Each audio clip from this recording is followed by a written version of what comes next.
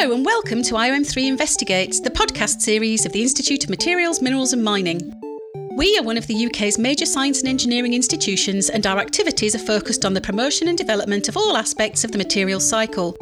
These include the science, design, engineering and technology of materials, minerals and mining and their practical applications.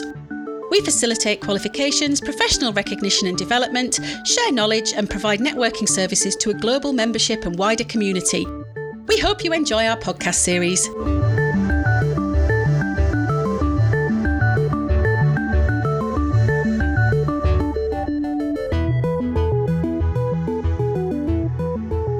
Welcome to this edition of the IOM3 Investigates podcast. The team at Diamond Light Source have been working with conservators for over a decade on items found on Henry VIII's warship, which sank in the Solent.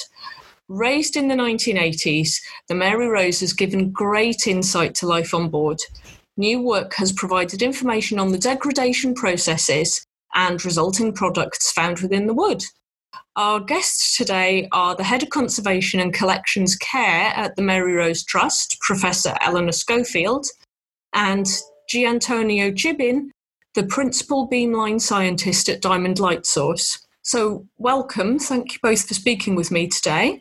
Can you both give me a little bit of background about how you came into your current roles? Gianantonio, would you like to start? Yes, I'm a physicist and I've been training in synchrotron radiation techniques in Frascati near Rome. That was the historical Italian synchrotron lab. And I joined Diamond as a beamline scientist since the construction phase of the beamline in 2006. The beamline is the instrument where these experiments were undertaken, and I took the role responsible for these instruments in 2016. And Eleanor, yourself? Yeah, hi. My training is in material science and engineering. I actually started out then working at synchrotron sources like Diamond on various different research projects, and that eventually landed me working with the Mary Rose Trust whilst at the University of Kent. So at that point, it was looking at problems within the wood, but obviously there's a much wider application of, with our collection, we want to understand what the materials are, what they're made of, how they've degraded, and then develop ways to understand them and to stabilise them if needed. So I moved to the Mary Rose Trust in 2012 as the conservation manager, and since 2016 have been the head of conservation collections care. So broadly, my job is everything to do with looking after that collection and essentially safeguarding it for the future. Thank you. So obviously, knowledge of the ship herself and the conservation techniques are still evolving. Eleanor, can you talk me through how the Mary Rose was initially treated? Yeah, so the ship, so it's probably important to note at this point, alongside the ship, we raised over 19,000 artefacts. So it is quite a huge collection, and there is a whole range of different materials, so both inorganic and organic. The ship itself is made of wood, predominantly of oak. So this was brought into the dry dock in Portsmouth Historic Dockyard, and initially was sprayed with cold water. Now, this was to stop any bacterial activity and also to keep it wet so it didn't dry out. Whilst the wood is in really good condition, considering how old it is and it's been in the sea for that long, there is some degradation. And when it was wet, that's kind of what would keeping its structural stability. So what we didn't want to do was dry it and then have all that water fly out of it, and then you would get shrinkage and crackage and things like that. So the ship has been sprayed with polyethylene glycol. It was sprayed with it for 19 years, 2 different grades of it, to go into the wood and essentially replace the water that's there, so that when we did start drying it, which we started in 2013, we knew that the peg would stay there and lend some structural support to the wood as it dried. 19 years, that's a long time to stand there and watch the spraying. Well, it's not quite that. So there's quite a lot to do during that time. So it's 2 different grades of it. I mean, it's interesting actually that at that point, it was much more on the maintenance team side of things, because you had a huge tank with liquid in. So it starts as water and you incrementally add the peg. So that was a kind of daily job. Checking all the spray systems, so all the pumps, all the heating, the cooling, the filters, the spray patterns. It was a huge, huge job of very slowly increasing the concentration. And actually, between the 2 sets of peg that we sprayed with, we had to change the entire spray system because it was a different peg and it needed heating up. And then, so yeah, it all had to be revisited. So it sounds like it was kind of turn the sprays on and leave it going for 19 years, but the truth is very, very far from that. These are the joys of science that nobody ever knows until they're actually doing it. So heritage science obviously prevents a lot of challenges. We're trying to preserve these things, but we want to know about them. So obviously non-destructive testing is really important. What specific challenges do organic materials present for the conservation team?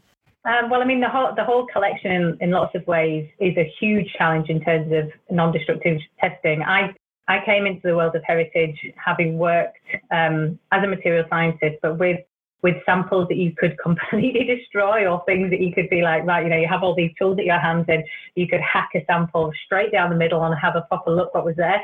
So it was actually a real adjustment moving into the heritage environment, because you just can't do that. And you have to make these assumptions based on the information you have, which, as long as you kind of, qualify them or quantify them as much as you can, it's okay. But it takes a bit of getting used to. I have to say it was quite frustrating at first.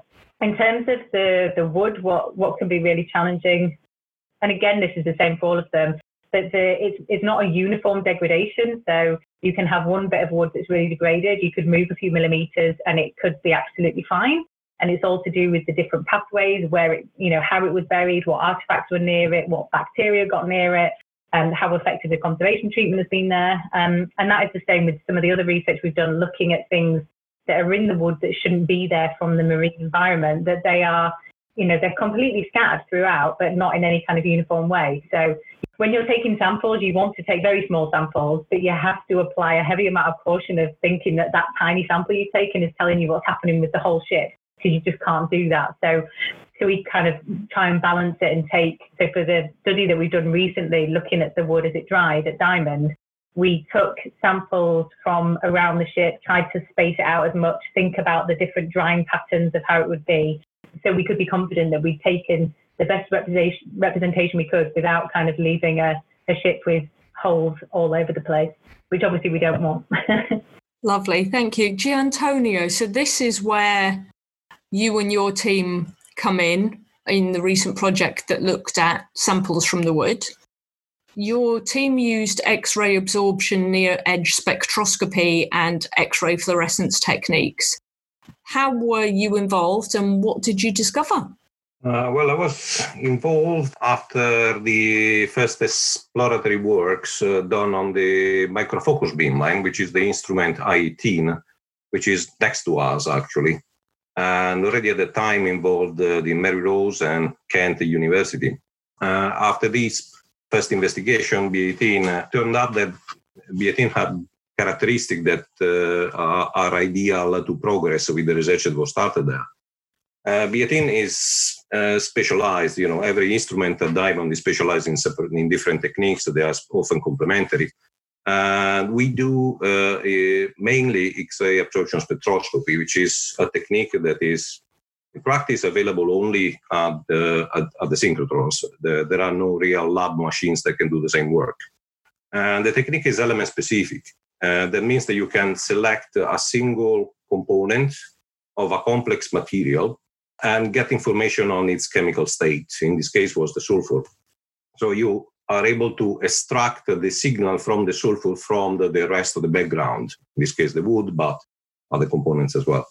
And the information on the chemical state getting this information on the chemical state does not need special preparation, which is ideal for the case of materials that are pretty disordered as natural systems, and the wood is definitely a case. So B18 was selected because it has this ability to provide X-ray absorption spectroscopy, X-ray fluorescence, data collection, and has also other advantages. In our case, we have a certain flexibility, we are fast, we could take relatively large samples because the samples that the Mary Rose ship was providing us are not really tiny. Now it needs to be handled, and they are relatively big for a secure environment.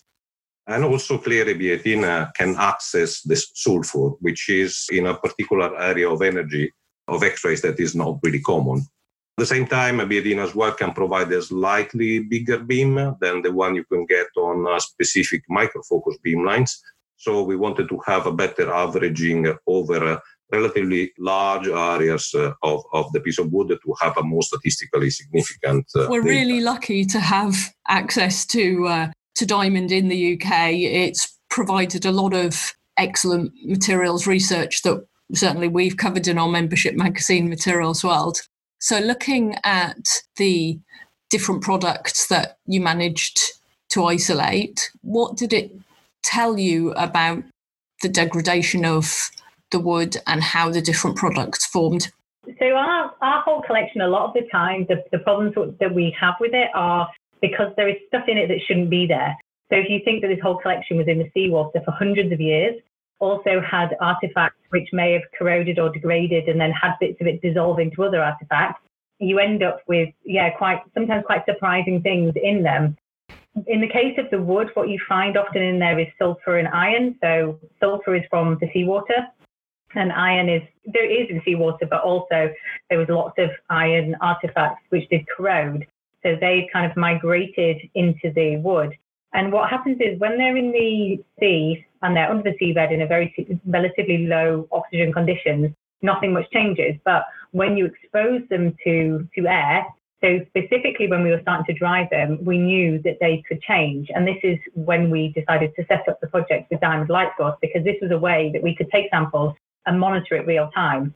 And this was actually the first time that this has been done. So the phenomenon of the sulfur problem, as it's called, was known.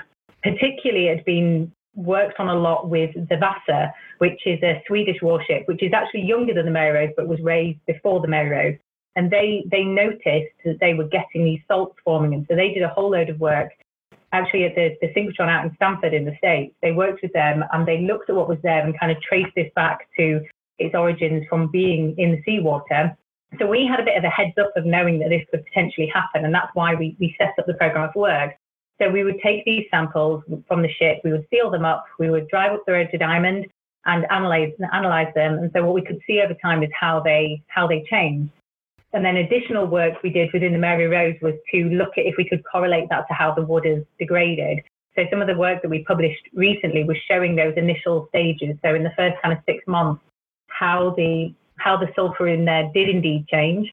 That you were getting more oxidized sulfur and that this can cause a problem, and that this also did correlate with more degraded wood. So all of this there's still a lot of work to do. We still have a lot of data to go through because we kind of periodically looked every year. So we're now turning to that and looking how it's changed over time. And all of this we can then use to think, right, well, if we don't, apart from this data, you can't physically see that it's an issue with the wood yet, but that doesn't mean that it's not there and could be a threat in the future. So all of this is kind of arming us with the information. So should we need to do a treatment at some point, we know what's there. So we know, and not just that we know the things that are there that are a problem, like we found other elements there that we weren't really aware of before. So that's then prompted us to look at them. Well, where did they come from? Why are they there? Are they going to be an issue? And also then we've looked at other techniques where not only, so with the work we've done at Diamond, you can look kind of almost as a bulk of what's there in the sample, but then we've done other experiments where we're mapping that and doing more tomography to look where it is in the wood, because it's all very well knowing what's there, but where is it? Because if I have to then develop a treatment, I don't just need to know the chemistry of how it's going to, remove it or neutralize it. I need to know where it needs to get to in the wood. So they're the kind of things we've found out so far and continue to. Honestly, it's a continual surprise, the things we find in there. And then you kind of have to I find myself digging through literature on seawater and the marine environment, and then looking through, we have all the records in the archaeological archive, there's really meticulous records of what was found where. So I can even go to be like, right, well, this was from this day in the ship, like what else was found in there? Or I can talk to one of our curators. So we're lucky enough to have two of our curators who still work here were divers on the wreck site. So they actually will remember this and be like, yeah, and sometimes if you're really lucky, they will have been the diver that did that. So you can look at these cards and then go and say, oh, actually, what else was in this bay? What was there? And then you can look at what the materials were and sometimes think, oh, that's where it might come from. So yeah, very interesting.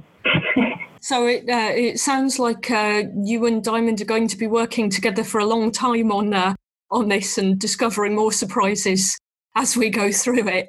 So obviously, this project is hugely feeding into how the Mary Rose is treated and will do for many years. So what are you planning on looking at next? So we've actually had a project running, again, this is with Gianantonio and with Diamond, looking at some of our iron cannonballs. We've had around a 4-year project and we're just embarking on another one now. And this is, again, because there's things in the iron which causes problems. So in this case, it's the chlorine from the salt in the seawater. And this can then, with various other factors, can create corrosion products which can physically just break apart and destroy the iron cannonballs and other iron artifacts that we may have for that matter. So we've been using Diamond to look in all kinds of different ways of what the corrosion is, correlating it to different conservation treatments, doing tomography on the iron to look where the corrosion is relative to the surface, relative to the cracks, relative to the treatments.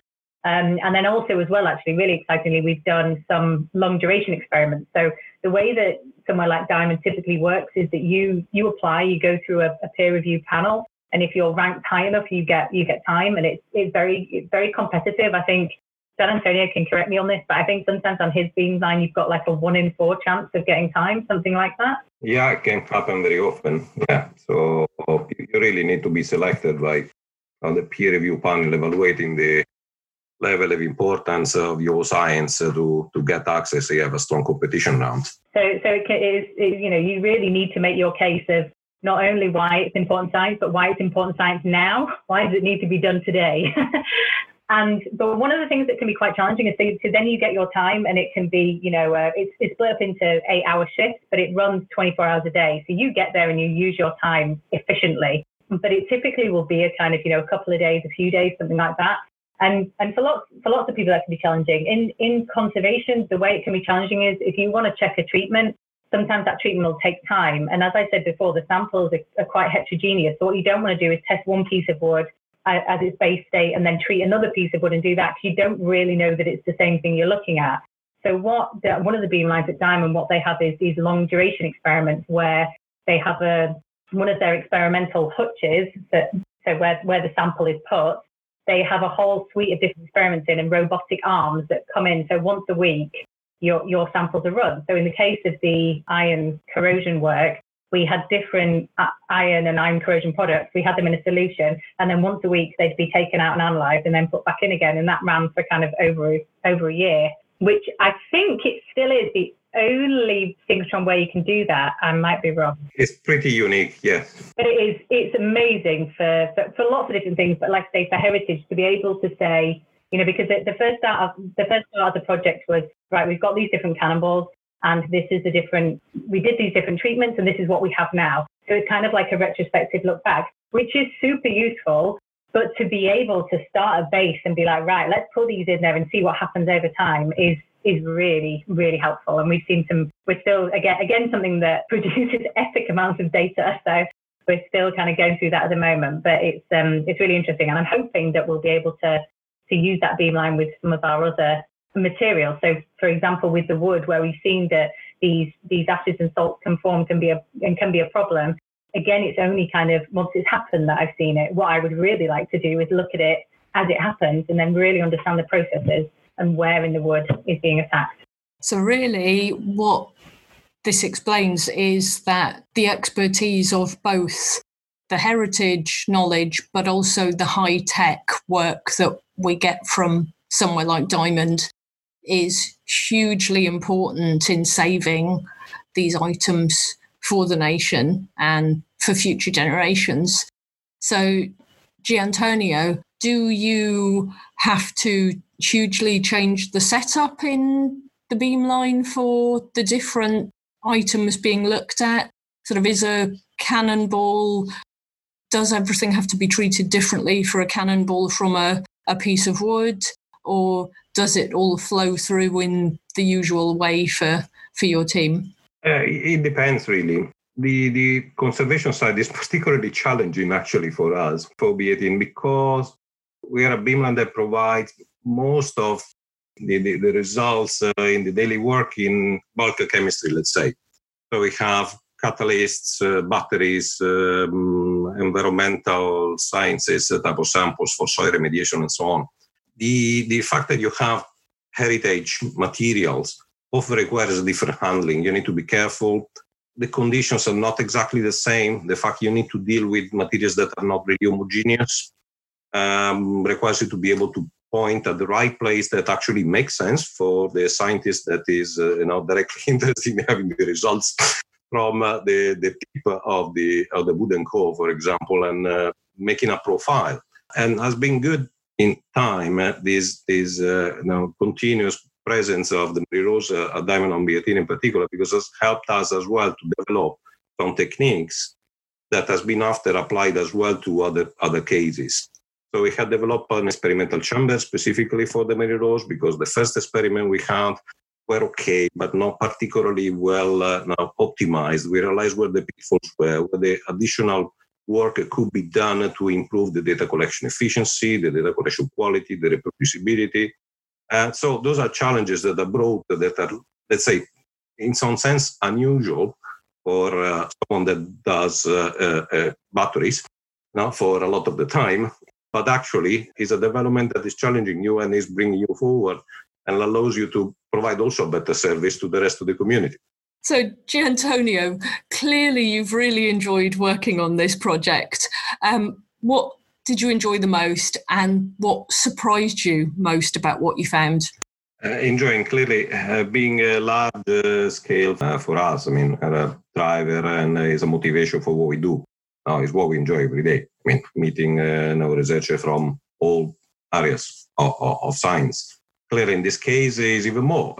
Work with the heritage research, combined with the fact of being an Italian scientist. Italy conservation is extremely important. Obviously, a pleasure. As I said, on one side as well, the challenge is interesting.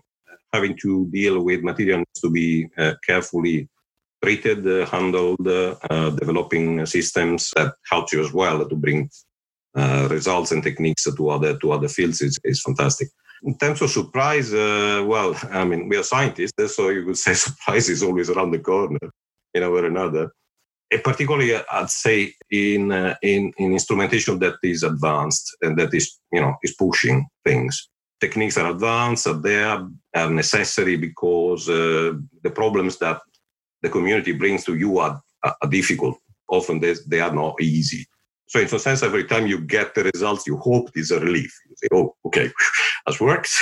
Yeah. But that also means that sometimes you don't not take for granted that you are able to get some information. The surprise comes up. I make an example of the cannonballs that we study on the Mary-Rose. We were able to get the chemical state of chlorine that was left in the cannonballs after so many washings. That was not to be given for granted. So you expect it not to be there. But it's causing corrosion, right? You need to give it a go. You need to give it a try and get a signal from the chemical state of this chlorine and check, is it actually participating to mechanism that will lead to the degradation of the materials? Actually, yes. So surprises are the results in some sense. Thank you. So again, it's a check, and double check to make sure that you've actually got what you think you have. Eleanor, you must have one of the best jobs ever. Seriously, just getting to deal with all these things. But what would you say maybe is your favourite artefact that you've worked with on the Mary-Rose? I'm going to cheat and I'm going to answer this in two different ways. Because on the one hand, obviously, I look at this with work head on and as a material scientist and trying to stabilise materials. But then I am just like a normal human being, I was going to say that. But I also can appreciate the collections, so I go there without that head on. So if it's work-wise, I'd probably have to say the ship, just because when I first started working there, it was my remit basically to get the ship ready for drying. And there's been so many different aspects of research from that. The project that we've talked about, we've also had full laser scans done of the ship to look at movement. We've got people looking at the water in the peg and modelling the interaction of that with the wood. We also have work looking at the environment around the ship and how we keep that stable and energy efficiency. So it's just this huge field of research, which is both daunting and wonderful and will keep me busy for a very long time. In terms of as a kind of visitor to the museum, the things that I really, really like are the kind of everyday objects. So things like we have these beautiful little wooden knit combs, and we have a lovely little wooden spoon. There's something just very simple about them. And I think it's because in our collection, often you don't get the kind of normal everyday people stuff surviving, but in ours, everything was captured. It's those things that I kind of find quite fascinating in their simplicity, and often how similar they are to things that we use now. So they were fine 500 years ago and they're fine now. And that just makes it very real that this was a story about the people that were on that ship. And that's everything that we're trying to do, right? To tell their story and to keep the things going for as long as possible, so people can come to our museum and enjoy them, hopefully as much as we do.